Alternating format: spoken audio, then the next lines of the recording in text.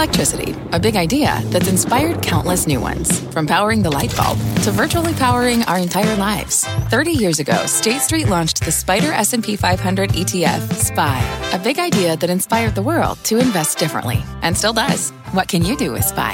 Before investing, consider the fund's investment objectives, risks, charges, and expenses. Visit ssga.com for a prospectus containing this and other information. Read it carefully before investing. SPY is subject to risks similar to those of stocks. All ETFs are subject to risk, including possible loss of principal. Alps Distributors, Inc. Distributor.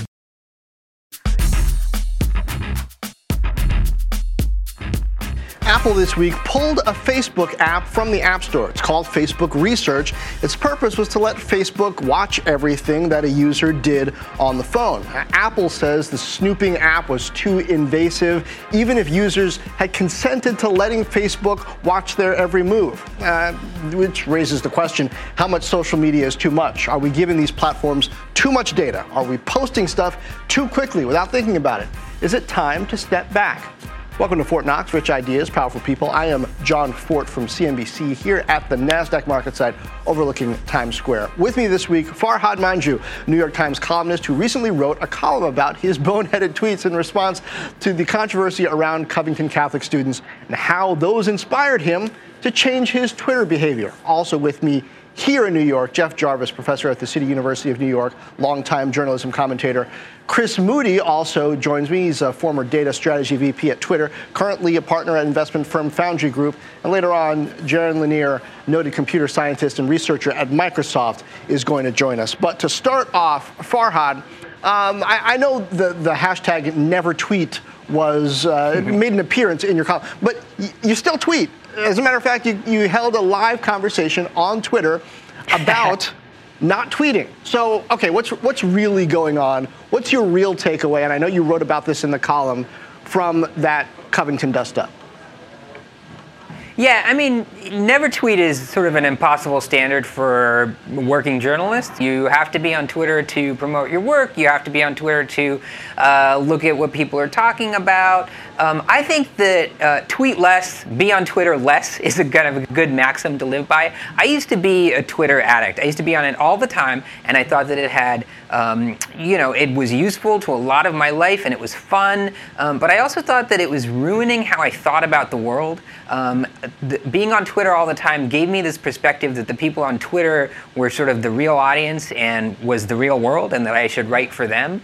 And it was also sort of drawing me into these silly fights that people have on Twitter about tweets, easy dunking, reflexive, sort of hot taking, and it was kind of ruining my thinking. And I think that some of those patterns I see in the media generally, it kind of happens over and over again. So what did you tweet? And Covington was an example. What did you tweet about Covington, and how did that lead you to say, okay, I got to do something?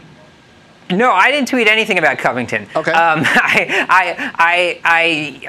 This was sort of during my, my absence, and I saw people tweeting about Covington, and I felt that if I had fallen, if I was sort of not pulling back from Twitter, if I was sort of in my old self, I would have, and I would have made a fool of myself. Not, you saw I what you would have probably done done that just because.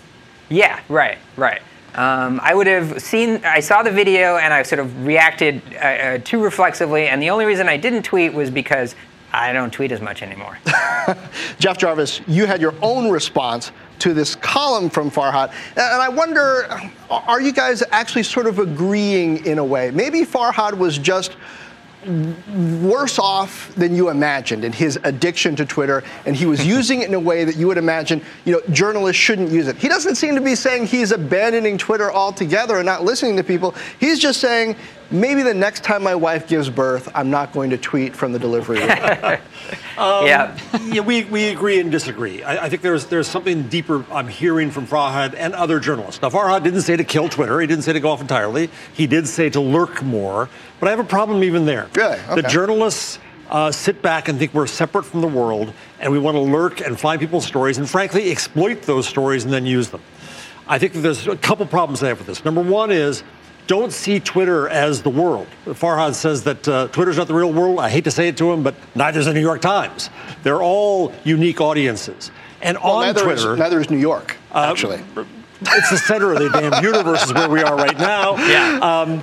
But I think that there's an opportunity, if you see Twitter, not to look at the forest, but look at the trees. You see people as individuals. You can find new people. If you look, for example, at the hashtag Living While Black, was an experience that African Americans have known for how long, but white Americans didn't know about because newspapers like the New York Times, whose newsrooms are filled primarily with white people, didn't have it happen to them. So when people were being abused by the police when they were shopping or having lunch or going into their own homes, the hashtag on Twitter enabled people to share that. It was a platform that no one had in that community, and now they had a platform. So I don't think journalists should say, oh, let's go away. Now, Farhad's point was about speaking less and listening more. I'm all for listening. Journalists have to listen better. But we also have an obligation to bring journalism to the people where they are. And if we complain about that conversation on Twitter, let's improve it. So, Farhad, what about that? I mean, Jeff's point seems to be there are important conversations, trends happening in places like Twitter that you're not necessarily going to pick up anywhere else. So maybe spending less time on Twitter isn't the answer. Maybe it's just spending just as much time, but differently. I mean, do what works for you. I think that one of the problems is that Twitter has become. I mean, it does serve that function that Jeff mentioned. There are marginalized groups in the world who have used Twitter to get their voices out, to get recognized by journalists, and that's important. There are also people who aren't marginalized, like Donald Trump, who use Twitter to get their voice out and get recognized. And there are also people who are sort of creating information campaigns, activist campaigns, using sophisticated technology or otherwise to kind of get their story out. It's become a much hotter, sort of more active, bigger, and in some ways kind of underhanded fight. If it was kind of obvious with Twitter's mechanics, like who has a legitimately marginalized viewpoint that we should recognize and who doesn't, I think that would be, better. Also, there's lots of other places online where these conversations are happening that might just have better mechanics. Like you can find this on Reddit too. You can have, and Reddit is like, there are problems there, but there are other places online that we should look at.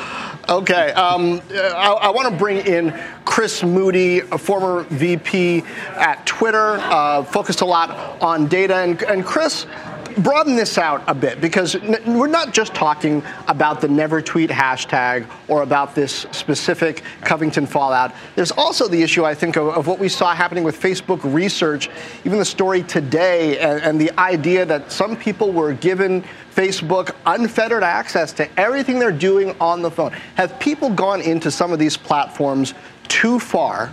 Have the platforms begun to extract too much data? Do we as individuals need to set up more walls and maybe be better educated about how the data's flowing? Yeah, look, I think there's definitely a lot of tension. There's been a lot of tension for a long time between the tension between journalists and between Twitter is a very real thing. Just a quick anecdotal story as a snowblower or something stops up behind me. When I was at Twitter, this was probably 3 or 4 years ago, I was asked to keynote a conference in Munich, and it was a big conference. There was a lot of media there, and I was doing a lot of international business media type things, but the last interview was a guy from Germany, and he was just raking me over the coals around privacy and around isn't Twitter's audience too small, and it was a really tough interview, and we got done, and cameras off, and I said, hey, sorry, you're not having a great experience with Twitter, and he's like, are you kidding? I love it. I'm on it all day. And I think there's always been this tension, but that tension doesn't just exist between journalists and Twitter. It exists between businesses and Twitter as well. And I think the big tension is that we've gone from platforms that were monologues. I mean, for a long time, journalism really was more of a monologue type platform, and the measures that you were getting back were very indirect around viewers or subscribers.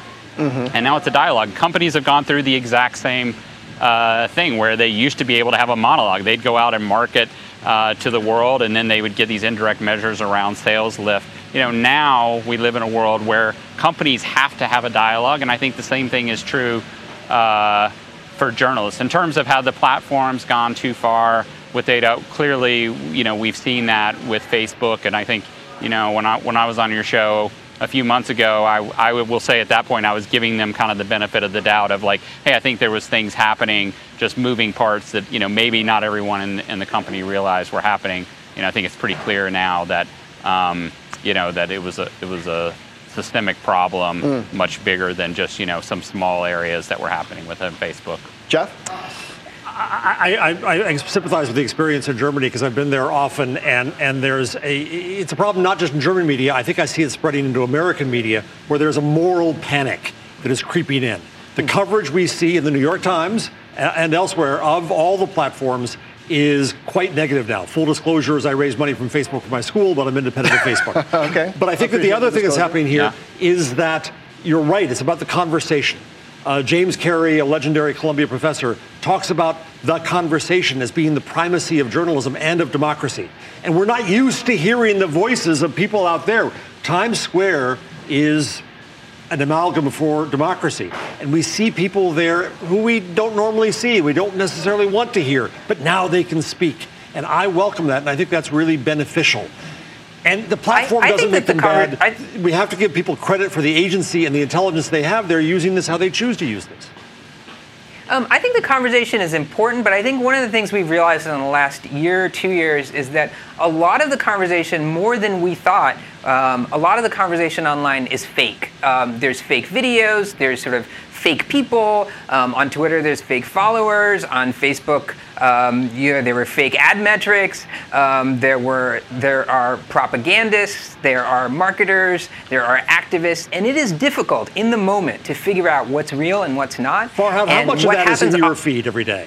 I mean, I go through my feed and I don't see Nazis and bots. I see people like you who I respect and like. Jeff, I see them reacting to some stuff I post, making assumptions perhaps about why I posted what I posted or the source that I've posted from, even if the journalism that source has done is pretty good. I wonder, is Twitter just another community, another neighborhood like New York, where you can't say, boy, I'm going to focus on thinking that this is the entire world. This is one group of perhaps people, interests represented. I've got to both engage with it and protect myself from thinking that it's got more influence or should have more influence than it should. That is a mass media way to look at the world. And you've got to break out of that habit of thinking that only the mass matters. Only big size matters. It has to somehow be representative. I'm saying even it's the same as looking at New York and thinking, hey, that's all I need to pay attention to. New York's not all you need to pay attention to. Twitter's not all you need to pay attention to. But even within Twitter, Twitter, to the Midwest every once in a while, etc. Let me go to the next point about your point. Okay. Twitter's not a community. When media say Twitter is going crazy today, that's ludicrous, right? Twitter is 1,000, 1 million communities. It is people in conversation with each other, and that's the way we need to see it, tons of which I never see. And I think we can begin to see examples of how to use this well, about how to have meaningful conversations. I'll give you 3 words. Yeah, Alexandria Ocasio-Cortez. It's really interesting. You want to see how she does Twitter, how she understands how to use this, how she has conversation, how she gets her point across, how she answers questions and starts movements. It's a very valuable tool. Chris, let me get your take on this. Jump in. Yeah, look, it's super interesting when you think about the history of Twitter, and I still believe that breaking news is the most important use case on Twitter, and we've seen time and time again things break on Twitter. That was the early use case that everybody, on the media side got really comfortable with and I think, we worked to actually give tools to journalists so that they could find breaking news easier. I think at one time we had like 20,000 journalists on this one tool called Data Miner for News, which was all about just finding stuff fast, and it was beating the wire service by over an hour with breaking news. That was super comfortable, and everybody got into this mode of like, hey, stuff, you can find stuff on Twitter quickly, and it gets amplified, and you can know. Now we've moved into this world where breaking news, everyone still recognizes I have to be on Twitter for breaking news, but how do I then figure out, 1, what is real, but then 2, what is worth engaging in? And I think one of the challenges for journalists, and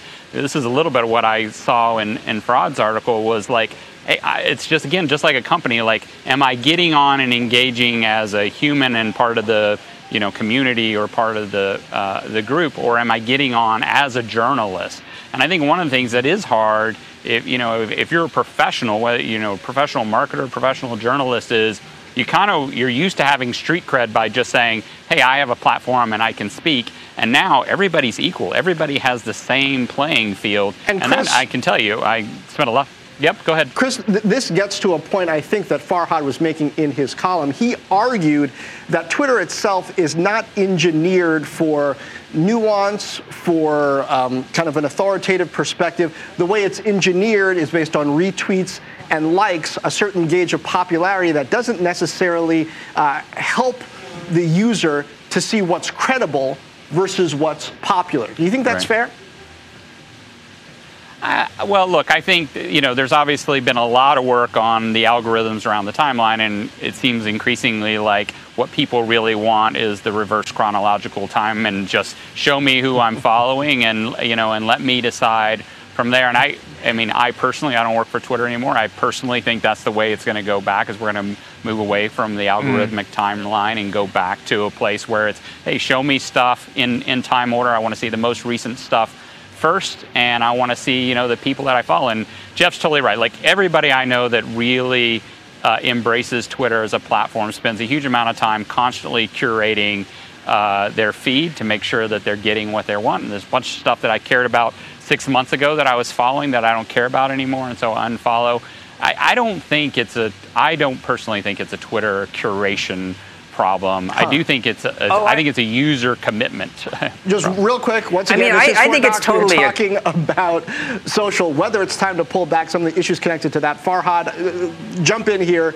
Let me know if I mischaracterized your argument around the way Twitter is structured. Yeah, no, I think you got it right. I think it's totally a Twitter user interface design algorithm problem. I think, they've been saying for a while they're working on some way to create healthier conversations. One of the things they did that was really good, I think, was increase the tweet length. I think that has made for some better, more nuanced conversations. But the other thing they did is they've made it much more algorithmic, which means like the hotter, more viral takes become more viral. And so you see sort of faster viral movement. One of the reasons I think, the Covington story spread so fast in the early days is because there were some people's tweets that just went like wildfire. I don't know if that would have happened in the old reverse cron days, but the algorithm has been good for them. It's been good for, engagement, and I don't see any sign that they're changing it. They're going to go back, like they're going to they may offer some options, but, the algorithm, it seems like it's been good for them. Jeff, and they're going to stick with it. What about that, though? What about the argument that front pages, back in the old days when we had newspapers that came out once or twice a day, they were organized in terms of what was important. And there were editors who vetted things. It was based on this idea of credibility. On Twitter, on Facebook, other social media platforms, it's more based on who's popular and who retweets or likes what they had to say. Sometimes that's going to be false, or it's going to be incendiary, or it's going to promote information that's not the full story. Well, first to Farhad's point, on my lovely Android phone right now, I can switch back and forth between the chronological and the algorithmic, and I go back and forth all the time. And you know what? When I stay with the chronological, I kind of miss the algorithmic discovering things that I wouldn't have seen from 10 hours ago. So I find it very, very useful. On your point, I don't think it's so much, it depends on who you follow. And if you find you're reading jerks, you have bad friends. Find new friends. Figure it out. Curate, as Chris says. But even algorithmically, sometimes Twitter gives me people who I don't follow. They'll give me popular people that somebody who I follows in some tweet that they put out. And I mean, that's interesting, but it's not necessarily credible. But so let's talk for a moment. I read 2 studies this morning. Academic studies with real footnotes and things that I'm not used to doing, that talked about the level of fake news, so-called, that got out to people. And in studies of both Facebook and Twitter, it's tiny. I think we have this moral panic going on. Number one, that, oh my God, Twitter and the world are overrun with this propaganda and junk. And number two, that people are such sheeple and so stupid that seeing one meme is going to change them from a civilized person into a lout. We've got to calm down, number one, and we've got to give people out there some credit. I think part of the problem right now in all this coverage is based on who the country elected as president. We're kind of presuming the idiocy of the people, and that's not going to get us very far. Well, haven't we always done that, depending on whether the person who you voted for won or not? I might argue you presume that whoever elected that person is an idiot and the country is going to hell in a handbasket. Was that Chris that I heard jumping in there, or Farhad?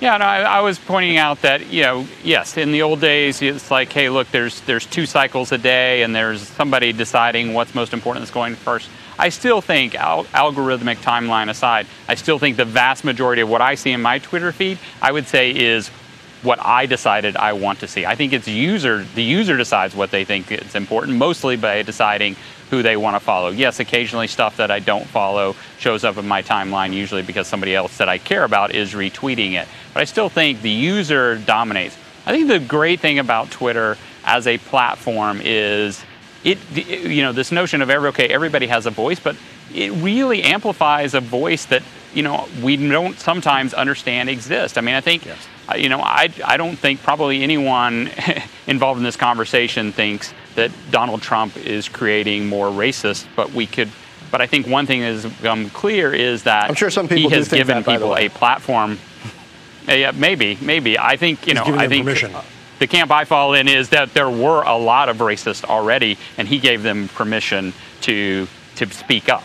So he didn't create racists; he just gave them a platform to be vocal. And I think it raised awareness across this country about racism being a much bigger issue than people realize. That's happening on Twitter every day. Is that yes, there's a lot of people saying a lot of really terrible things out there, but it's important to know that those people exist and they have those thoughts. I mean, more information is better. If I think back to my Twitter data days, a lot of what we were doing was providing information to, help improve the flow of information. So, hey, let's understand where people are talking about the dangers of vaccines so we can go in and actually, whether through public health initiatives, et cetera, go in and actually educate communities on what's going on with vaccines. So, understanding those conversations are happening and misinformation's happening out there, it gives us an opportunity to address it. It's not easy, but it at least gives us a platform to start to address misinformation. And you raise an interesting philosophical question. Is racism like matter? Can it be created? Can it be destroyed?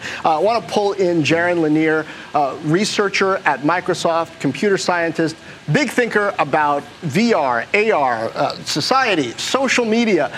You gave a TED Talk specifically about social, and you wrote the book, 10 Arguments for Deleting Your Social Media Accounts Right Now. Pretty clear which side of this line you might come down on, Jaron. Good to see you again. Yeah, hey. Good to be on. Thanks for having me. So what about the argument that social gives journalists, and not just journalists, everyone, insight into the experiences of people who they otherwise would not have noticed, and it has value, and therefore people shouldn't abandon social entirely? Well, look, I've never denied the real value that's there. In fact, as I view it, that value is intrinsic to the internet itself. And what happened is the social media companies glommed onto this value that was inherent in the internet, and it added all this other weird stuff with the advertising model where people are being measured and manipulated and spied on all the time. And all that crap doesn't need to be there. We can have the benefits without all this other stuff. Hey, can I address what I was just hearing for a sec? Yeah, go ahead. Okay, look, the claim isn't that people are suddenly turned dramatically horrible or into racist. The claim is that they're changed just a little bit at a time, a little by little. So, for instance, Facebook's own researchers have published peer-reviewed research proving they can make people sad, they can affect voting behavior, and the people involved don't know what's happening. And it's slight. The thing is, though, it's like compound interest. A little bit applied consistently actually can shift a society, and that's the problem we've had here. We have a subtle difference. We don't have this sudden pounding of horrible memes that hypnotizes people. We have crowds of fake people exerting a slight influence on what stories get more play, on which weird paranoid things find their audience. And then over time, this does have a coloring effect. And it's unfortunate, it's horrible. I don't doubt the sincerity of folks at Twitter. In fact, I know many of them, and I feel that this was a mistake, not a matter of ill intent, but it's a real mistake. It's one we have to correct. And for now, yes, quit the damn accounts. Like, that's the right thing to do until the companies fix it. Jeff, there seems to be this dichotomy. There seems to be this dichotomy in social media between the potential of it to open people up to perspectives and ideas and video that they'd never seen before, And then the other side is recirculated air. We found that so very often people are just connected to people who agree with them. They're recirculating the same memes and ideas, and in some cases falsehoods, and they're not as open to perspectives that they would have gotten. You see, that's the presumption, but research shows the filter bubbles don't really exist, and people online are exposed to more arguments than they otherwise would have had.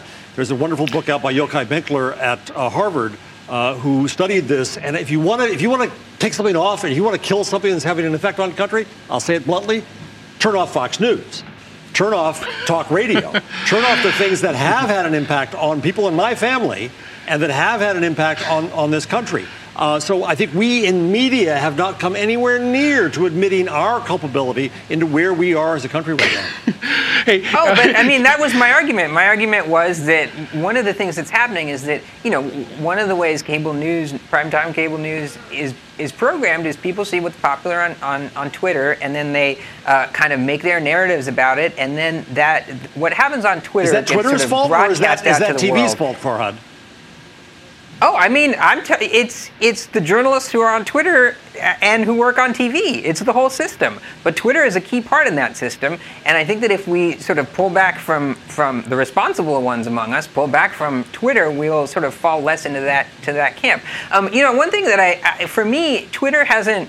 I don't think that it's a matter of sort of exposing you to new perspectives or changing your point of view. As a journalist, what Twitter has really done to me, I think, is like shorten my temporal scope. Like I used to sort of think about stories as lasting more than an hour or a day. And because of Twitter, one of the kind of problems I fall into all the time is a story is hot and trending right now, and then the next day or 2 days later, it's forgotten. Our entire news cycle just sort of is, like stuff from a week ago is just down a memory hole. And I think Twitter plays a key part in that because journalists are trained to look at really exactly what's happening right now on Twitter, and sort of anything else feels out of the moment. Well, as we draw to a close talking about this, I want to get to solutions. And Jaron, I know how much you love talking solutions and not just problems. So I want to start with you. Beyond just quitting all your social accounts, we know that's one solution that's possible. If people aren't going to do that and they're going to continue to engage, what's a solution to either reacting too quickly or spreading misinformation? Simple steps that people can take. Okay, right now there's a few schools of solutions to make the companies better. One of them is my buddy Tim Wu wants us to apply antitrust and break them up. Another one is European regulators want to enforce strict privacy rules. I personally don't believe either of those are the solution. I personally believe we have to change the business model so that there's no longer advertising, period. If you're going to be social media, you can't also be advertising. It turns into weird mind control because the algorithms and the technology have become too advanced. So there's a really easy solution. You pay for it. People pay their cable bills now. They pay Netflix. We have this thing called Peak TV because people have decided to pay for TV. When people pay for social media, we'll have peak social media, and more people will be making money from going viral on social media, and then we'll have less unemployment as the robots take over. So it's a better solution. That's one idea. Chris, what's your solution? Yeah, I'm not on board with that. I'm not getting on that bus. But for me, I think it's like every person that's on Twitter has to have a strategy. Journalists have to have a strategy. Companies, individuals, they all have to have a strategy about how much they want to intake versus how much they want to output, and just be thoughtful about it. I mean, I think for me, I love Twitter because I do think I get exposed to a lot of different perspectives and a lot of information I wouldn't get. I engage very thoughtfully. I decide when I'm going to engage on a topic and when I'm not. And I think it's as simple as that. I don't think it's a platform problem. I separate Facebook, which I do think has stepped over the line significantly on the privacy side, from a platform like Twitter, where honestly the product's just not that sophisticated. It is fundamentally a product that is about just getting out as much information, and that's what it's optimized for, is getting out as much information as quickly as possible. Okay. So when I think about Twitter, it's just about having a thoughtful strategy. Farhad, lurking, is that the solution? I think never tweet should be an aspiration, but if you can't do that, lurk, just look less. Really, what for me, it's sort of like I think about it as like addiction. Like I was addicted to Twitter, and I think a lot of journalists are, and just pulling back has done wonders for me. All right, Professor. Jeff? I want to beware of the privilege that we hear in this conversation. We can ignore some people, or everybody can afford to pay. They can't. And I think that we have a tool that enables people who were never heard before to speak, and it is our obligation to listen to them. God, I object to that point of view. Well, social media's been destroying poor communities. But let's let Jeff state it. We're coming to a close. Tell that to the Rohingyas. You can't. This is like destroying the village to save it. The least affluent people are the ones who are hurt the most. It's a completely false argument. We got to let Jeff finish. Just one last thing. What we have to do is learn how to use these tools well. Look at a company called Spaceship Media that convenes communities into conversation, communities in conflict, and figures out how to do that well. It is possible. This is early days. It's 1475 and Gutenberg years. We're just learning it. Let's hope we don't have a 30 years war. We'll figure this out because the people out there on Times Square are smart in the end. All right, that's a lot of faith in the people out in Times Square. I'm going to go out there and see in just a couple of minutes. Don't hug any Elmos while you're out there. Jeff, Chris, Jaron, thank you. This has been Fort Knox, Rich Ideas, Powerful People, talking about social media, the pluses, the minuses, the dangers, the advantages. What should you do? Hopefully you got some insight. Thanks for being with us. See you next time. I'm John Fort from CNBC, and this has been Fort Knox, Rich Ideas and Powerful People. Subscribe wherever fine podcasts are distributed.